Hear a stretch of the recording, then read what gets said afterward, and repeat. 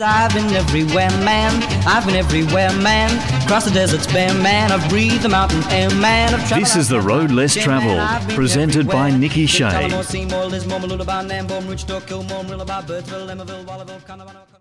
G'day everyone, welcome to this week's edition of The Road Less Travelled. It's Nikki Shea back in the seat with you this week on another exciting adventure that we've been up to on the Road Less Travelled podcast. As always, you can interact with us by dropping us an email, which is fatcat@iinet.net.au. You can send me an SMS or give me a phone call on 042 752 8467. Following us on social media, you can do that via Instagram and also Facebook, and our website through fatcatmedia.com.au that has plenty of information of what we've been up to, as well as previous episodes of the Road Less Travelled podcast where you can download those and listen to them, and as I said, keep up to date with what we've been up to. This week I thought we'd take you to the capital of New South Wales in Sydney, and for a while it was a tussle between Melbourne and Sydney as to the town that would become the capital of Australia. They compromised and it ended up going halfway between both to Canberra, but this week I thought we'd focus on Sydney in New South Wales. Welcome to the Road Less Travelled podcast with me, Nikki Shea. Alright, so let's get into this week's episode of the Road Less Travelled podcast. So Sydney, as I said, the capital city of the state of New South Wales and the most populous city in Australia and Oceania for that reason. Located on Australia's east coast, the metropolis surrounds Port Jackson and extends about 70 kilometres towards the Blue Mountains to the west, Hawkesbury to the north, the Royal National Park to the south, and Macarthur to the southwest. Sydney is made up of 658 suburbs spread across its 33 local government areas. Residents of the city known as Sydneysiders, and the approximate population is around about 5.5 million, meaning the city is home to approximately 66% of the state's population. Indigenous Australians have inhabited the Sydney area for at least 30,000 years, and thousands of Aboriginal engravings remain throughout the region. During his first Pacific voyage in 1770, Lieutenant James Cook and his crew became the very first Europeans to chart the eastern coast of Australia, making landfall at Botany Bay. In 1788, the first fleet of convicts, led by Arthur Phillip, founded Sydney as a British penal colony, the first European settlement in Australia. After World War II, it experienced mass migration and became one of the most multicultural cities in the world. Furthermore, around about 45.4% of the population reported as having been born overseas, and the city of Sydney has the third largest foreign-born population of any city in the world after London and New York City. Now, despite being one of the most expensive cities financially in the world to live in, Sydney frequently ranks in the top 10 most livable cities in the world. It's classified as an Alpha Global City by the Globalisation and World Cities Research Network, indicating its influence in the region and throughout the world. It's ranked 11th in the world for economic opportunity and has advanced market economy with strengths in finance, manufacturing and tourism. And established in 1850, the University of Sydney was Australia's very first university and is regarded as one of the world's most leading universities. Sydney too has hosted major international sporting events, and who can forget the 2000 Summer Olympics. The city is amongst the top 15 most visited cities in the world, with millions of tourists coming each year to see the city's Sydney landmarks. Boasting over 1 million hectares of natural reserves and parks, its notable natural features include, of course, Sydney Harbour and Royal National Park. Built attractions such as the Sydney Harbour Bridge and the World Heritage-listed Sydney Opera House are also well known to the international visitors, and the main passenger airport serving the metropolitan area is Kingsford Smith Airport, one of the world's oldest continually operating airports. And this week in the news, of course, the iconic Sydney Harbour Bridge celebrated its 90th birthday. So I thought that we have a bit of a look at the bridge to an empire, really, and beyond. And it was the big coat hanger, the nickname of the Harbour Bridge, that turned 90. And the building of the Sydney Harbour Bridge was really a powerful symbol of where Australia thought it was going and who it was actually leaving behind. In early 1924, when work began on arguably this country's most defining built structure, the Sydney Harbour Bridge, Australia was torn between self-identifying as a loyal outpost of empire and one of the globe's most innovative new democracies. The bridge, for all its ambition, was always going to signify in the political, cultural and Australian social sensibility of the day more than just merely a proud arch linking the close but practically remote north shores of Milsons Point to Dawes Point in the south of Sydney. In just 23 years of federation, Australia had become a template for global social progress with women's suffrage, workers' protection, social security and high living standards, albeit at the expense of the dispossessed, nearly eradicating First Nations people. When it opened 9 decades ago on Saturday, the bridge with its distinctive bow, constructed of 40,000 tonnes of steel and over 6 million rivets, stood as a breathtaking sculptural testimony to Australia and Harbour City's exceptionalism. The bridge was an early and very powerful symbol of the modern Australian project, and it ties in with the idea of Australia Unlimited, where there was no limits to what a young nation could do and could aim to do if its natural and human resources were harnessed to the full capacity using the latest engineering technology of the day. Great Britain, though, apparently viewed it differently. The coat hanger was built under the direction of the visionary Australian Public Works engineer John Branfield, who was responsible for much of Sydney's urban transport infrastructure, but it was designed by the British firm Dorman Lowe of Middlesbrough and based on that company's own Tyne Bridge in Newcastle upon Tyne. Most of the steel of the bridge was smelted in England and then shipped in pre-formed sections to Australia, though some of the steel was sourced from Newcastle. When somewhere between 30,000 and 1 million people turned out for the opening, they did so under 2 giant flags, the Union Jack and the Australian flag, snapping symbolically atop a construction crane. The nation was finding its stride all right, but for Great Britain, the bridge signified that it was all still very much part of the colonial project. The Sydney Harbour Bridge is the 8th longest spanning arch bridge in the world and the tallest steel arch bridge, measuring 134 metres from top to water level. It was also the world's widest long-span bridge at 48.8 metres wide until construction of the Port Mann Bridge in Vancouver that was completed in 2012. The Sydney Harbour Bridge went on to be added to the Australian National Heritage List in 2007 and to the New South Wales State Heritage Register in 1999. Now, you can get across the Sydney Harbour Bridge, Nikki. You can drive across. I think it's got an 8-lane highway across it now, with actually integrates part of a bus lane. You can also walk across it. You can ride your push bike across it, or you can catch the train across it. And the Sydney Harbour Bridge requires constant inspections and other maintenance work to keep it safe for the public and also to protect it from corrosion. Among the trades employed on the bridge are painters, ironworkers, boilermakers, fitters, electricians, plasterers, carpenters, plumbers and riggers. The most noticeable maintenance work on the bridge involves painting. The steelwork of the bridge that needs to be painted is a combined 485,000 metres squared, or 120 acres, the equivalent of 60 football ovals.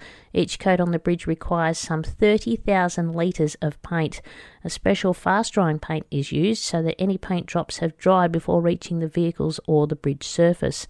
One notable identity, of course, from previous bridge painting crews is Australian comedian and actor Paul Hogan, who worked as a bridge rigger before rising to fame in the 1970s. In 2003, the Roads and Traffic Authority began completely repainting the southern approach spans of the bridge. This involved removing the old lead-based paint and repainting the 90,000 metres squared, or 22 acres of steel below the deck. Workers operated from self-contained platforms below the deck, with each platform having an air extraction system to filter the airborne particles.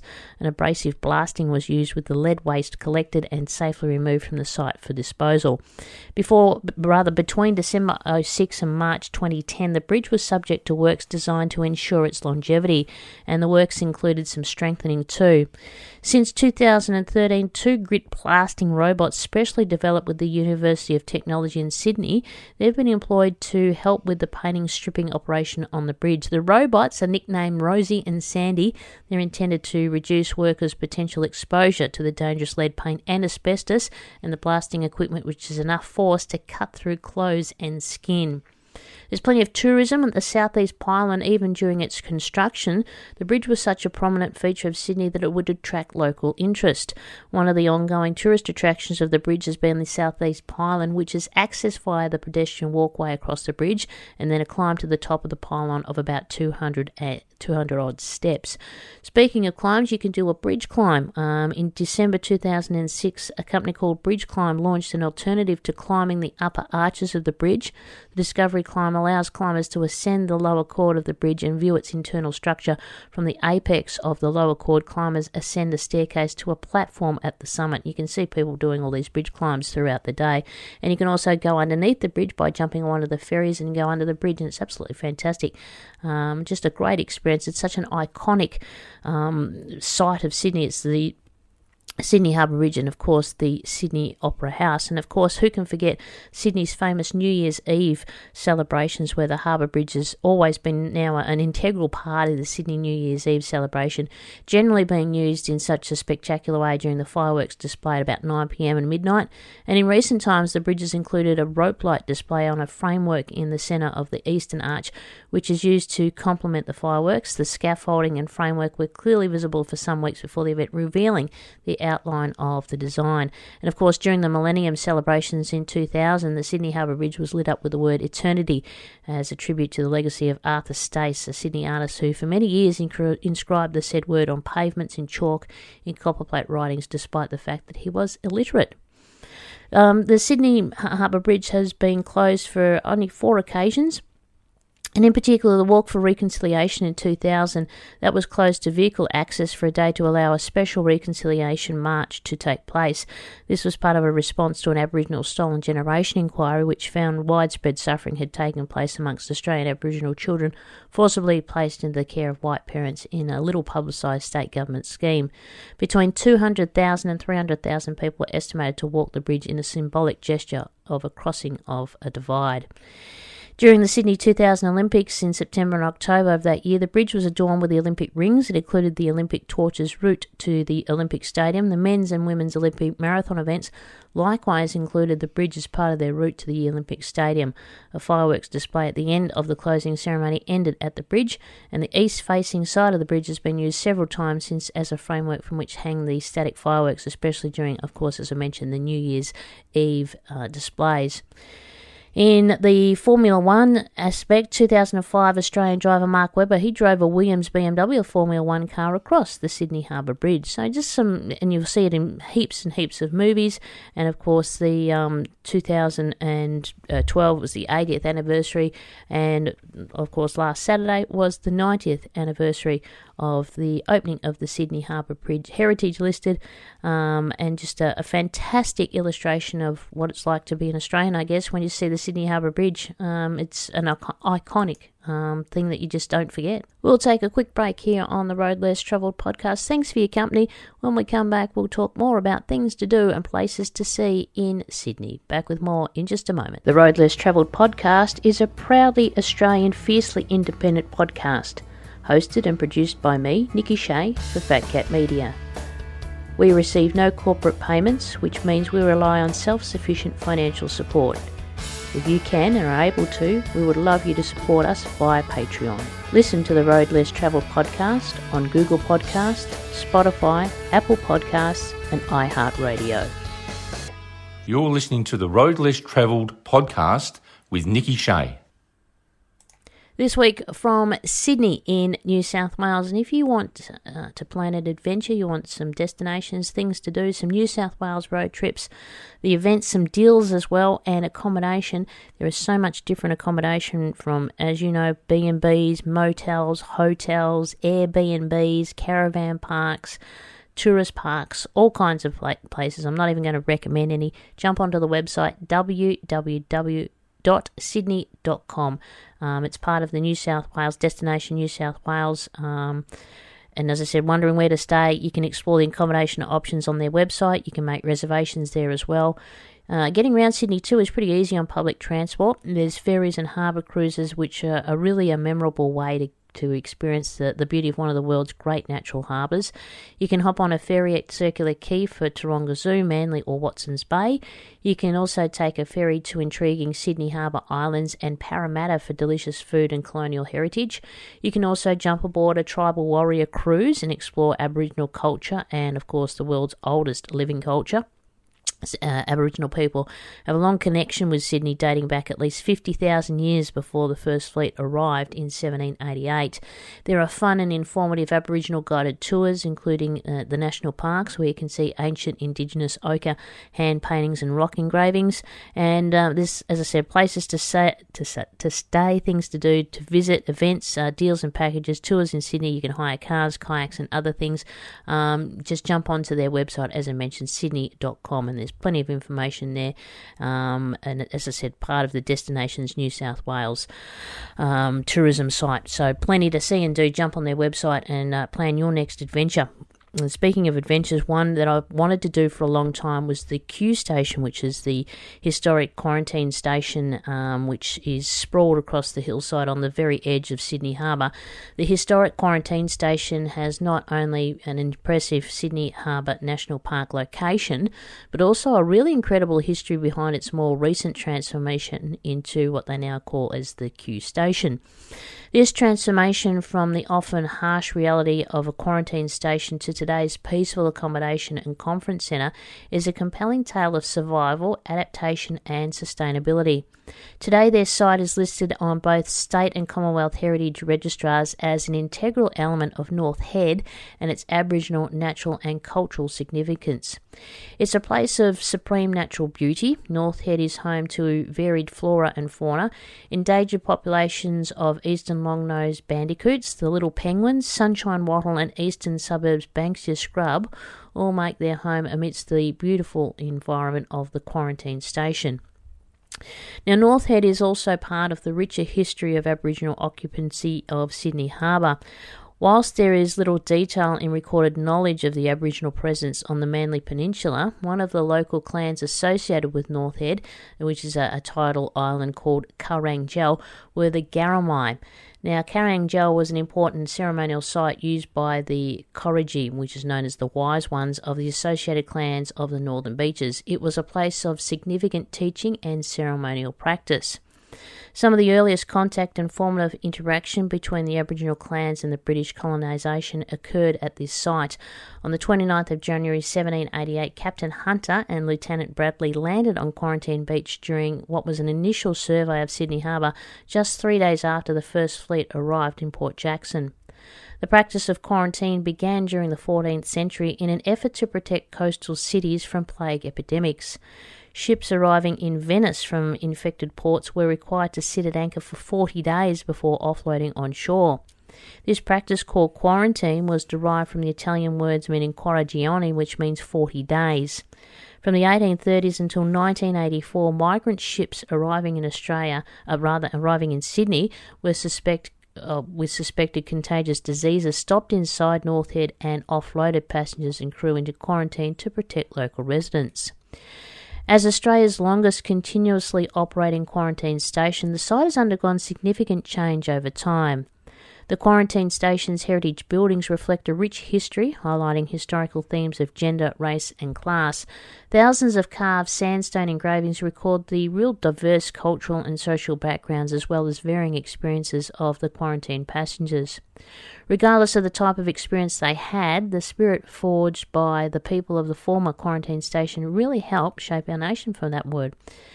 However, the quarantine station was not built to last forever. Because this site is really rugged, the building's lightweight and the landscapes continually changing, maintaining the quarantine station is a constant and very expensive exercise. After its closure as an operational maritime quarantine facility in 1984, ownership of the quarantine station was transferred from the Commonwealth to the state government, and it was reserved as part of Sydney Harbour National Park. The National Parks and Wildlife Service established guided tours and a conference and function centre. Despite considerable works by the National Parks over the first 10 years of its management as a national park, many of the buildings and some of the cultural landscapes surrounding them fell into disrepair. During the 1990s, the National Parks realised that they could not raise enough funds to stop the decline and that the private sector funding through more creative and direct use of the site was essential to ensure long-term conservation. In 2006, the Moreland Group signed a lease with National Parks. Consistent with their practice of readaptation and reuse, the original buildings now house a range of 4.5-star accommodation, function spaces that cater from 5 to 180 people, fine dining at the Boiler House restaurant and bar, and an interpretive exhibition in the visitor centre. I guess we need to say thanks to the Moreland Group's intervention, because otherwise this fragile site wouldn't have been given the respectful conservation that it deserves. Now, Q Station is working to redefine the full story of the quarantine station, which was never thoroughly recorded. The real record of history is found in the lives of the ordinary people who lived it, so collecting, preserving and sharing the oral histories that not only transmit knowledge from one generation to the next, but allows us as people a sense of catching and holding something valuable from the receding tide of the quarantine station's past. Now, if you'd like more information on Q Station, jump onto their website, which is Q Station, with just the letter Q, qstation.com.au. You can do history tours there as well, so if you just want to do guided tours, you can also do discover your own particular tour you want to do, because for over 150 years the quarantine station was for many the beginning of a new life in Australia after making what would have been the arduous and lengthy journey from their homelands. Those ships suspected of harbouring people infected with contagious diseases such as Spanish influenza, smallpox or bubonic plague, they were quarantined here so that the deadly diseases wouldn't reach the general public in Sydney. Ultimately a success story for the growing Sydney population, it did however leave an indelible mark on those who were quarantined, with tales of love and loss played out alongside themes of cultural and social change, medical history and progress. I guess too, it's fitting too, given the circumstances with our own pandemic going on when we hear the word quarantine. And you can do a quarantine wander. There's group history tours as well. And one tour that I was particularly wanted to do was one of the haunted tours. So my question was, is the Q Station really haunted? Well, it's long been associated with hauntings. Indeed, their ghost tours are infamous for weird and wacky experiences. And I don't know, if you're a believer or if you're a non-believer, I have to say there's plenty of several weird encounters. And you're always keen to uncover the truth. And you want to know, whether or not these scary stories actually hold some weight. So let's talk a little bit. It housed the sick and their families for over 156 years, where about 581 people died. The first quarantine was in 1828 and started out as humble tents on the shore until 1837, when 444 came in with 56 dead people and 17 later died in quarantine. They realised there was a greater need for housed accommodation. Since then, thousands of stories of hauntings have been reported over the centuries, with some believing that the ghosts are stuck in some sort of time warp of being alive and dead and have been unable to move on. There's a particular Facebook site you can jump onto where someone says, I was touched on the back of my leg in the morgue. Sounds innocent enough, but there was no one standing close to me and I was standing with my back to the far corner of the room. So our night started with some weird encounters indeed. The guide started the tour professing to the fact that he had never been so shocked with the things that he had seen and witnessed during his tenure at the station. So they hand you out these K2 meters to measure ghostly energy at the site. So if you see the lights going from green to red, and then that means that there's a poltergeist energy in the air, they say. So the first site we went to was the little K2 meter went off very quickly. The tour guide watched eagerly and asked the room if there was any spirits that wanted to connect with us. The light flashed red and the room looked a little sort of perturbed. And strangely enough, I personally didn't feel too creeped out. Heart was racing a bit though. Usually a presence of a cold chill, but I felt really skeptic about the encounter. That was until we headed to the former hospital, where the ghost of the matron was said to frequently haunt the property and even made some visitors vomit from fear of her presence. Nice. Inside it was dark, dank and suitably creepy. One of the tables appeared to be covered in deep scratches, and so someone asked why that was the case, and he said, this is the tour guide, many of the patients were held down on the table when receiving painful treatment, so they could be from that. Suddenly the little K2 meter went off, and the tour guide, Ross, went into questioning mode again. He said, hello, were one of you one of those patients? That's what's happened to you, he said. and the K2 lights flashed again. They appeared to be keen to connect with him in particular. And suddenly I had visions of the Sixth Sense with that creepy little boy who said, "I see dead people." Anyway, everyone was feeling suitably uneasy and they wanted to leave the premises shortly thereafterwards, and the guide took us out into what is considered one of the most haunted of places, the Grave Diggers' Cottages, where apparently 2 evil doctors tortured some of the residents. I don't know how they know about these stories, but whatever, makes for a good little ghost tour. Inside the place has a weird muggy energy. It was very hot and I actually started to feel a little bit sick and dizzy. The K2 meter started going off again and the tour guide got into questioning mode. He said, "Is that you, Sam? Do you want us to leave?" And apparently Sam was one of the doctors and, like the matron, likes to shoo out unwanted visitors. Strangely enough, the meter stayed put, suggesting that Sam wanted us to stay, or that was another spirit, but whatever the case, we got out of there pretty quickly. We left the premises with the hairs sticking up on the back of the neck. Next up were the showers, and again one of the most haunted spots where people have heard voices and have even felt a cold breath on the back of their necks. Also dark, dank, and undecidedly super creepy. This is where I felt the cold, shivery energy that I usually experience when I feel that there's a presence. I wasn't sure if that was because the guide had suitably scared the what out of me with his tale of ghostly encounters, and I was now believing all the hype, whether it was really a haunted site or not. Whatever the case, I was starting to shit my pants. The more sceptical people weren't so sure, but as we meandered back to our little cottage, I saw people their eyes were darting across. Everyone was like super jumpy, but thankfully we stayed in one of the well-situated cottages. It was not haunted. Tastefully finished in sort of early 20th century decor with stunning views across Middle Harbour to Balmoral Beach. It is a magical place to watch the sunset and enjoy some spirits of a different kind, preferably mixed with tonic water. You can do the Ghostly Getaway accommodation package. When we did it was $299 per couple. It includes 1 night accommodation, Ghostly Encounters tour, a complimentary bottle of wine, breakfast for 2 people, Wi-Fi, and the late checkout of 12 p.m. The Ghostly Getaway accommodation package, if you jump onto qstation.com.au and just click on the Ghostly Getaway, all the details are up there. And as I said, I think I said $229. You can do it. I think it's $339, and the Harbourview room is about $369. Jump onto their website and have a look. If you want to be scared, it really gets the adrenaline going. It's a historical overnight stay, and those thrilling ghostly adventure tours. I don't know if you'll be able to sleep in after that late night, but it certainly was a lot of fun for us. And you leave with that big question mark.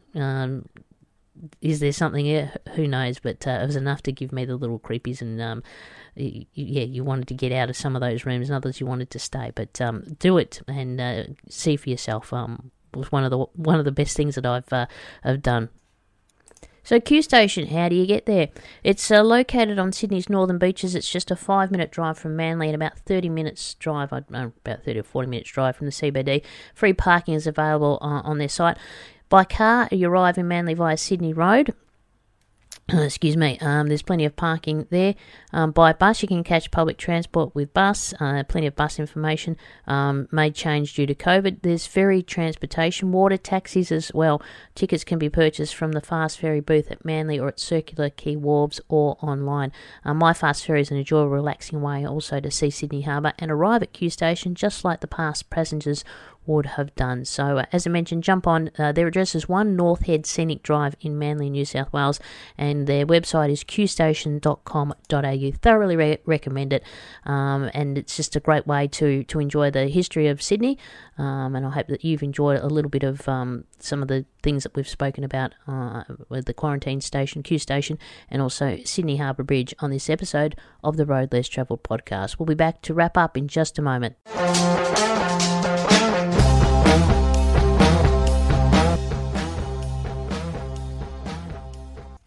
That's it for this week's edition of the Road Less Travelled podcast from Sydney. We've only briefly touched on some of the fantastic things you can do in Sydney. The Sydney Opera House, visit Bondi Beach, as I mentioned, in the Sydney Harbour Bridge, Darling Harbour, the Royal Botanic Gardens of Sydney, Taronga Zoo, there's the Art Gallery, Port Jackson Bay, the Museum of Contemporary Art. You can do a bridge climb, the Sydney Tower Eye, Luna Park in Sydney, Sea Life Sydney Aquarium, Manly Beach, the Powerhouse Museum, Cockatoo Island, the Australian National Maritime Museum, the Queen Victoria Building.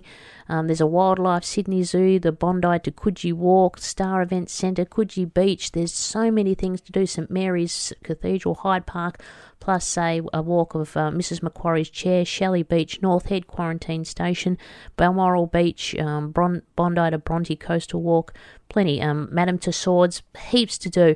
Hyde Park Barracks, and a walk you must put on your to-do list is a walk around the historic Rocks area of Sydney. So plan a weekend or plan a week or 2 weeks or a month. There is plenty to see and do in Sydney. You won't be disappointed. My name is Nikki Shea. You've been listening to the Road Less Travelled podcast, and I hope to catch you out there somewhere on the Road Less Travelled. Talk to you next week. Bye for now. I've been everywhere. Thanks for listening. The Road Less Travelled is presented by Nikki Shea and produced by Fat Cat Media.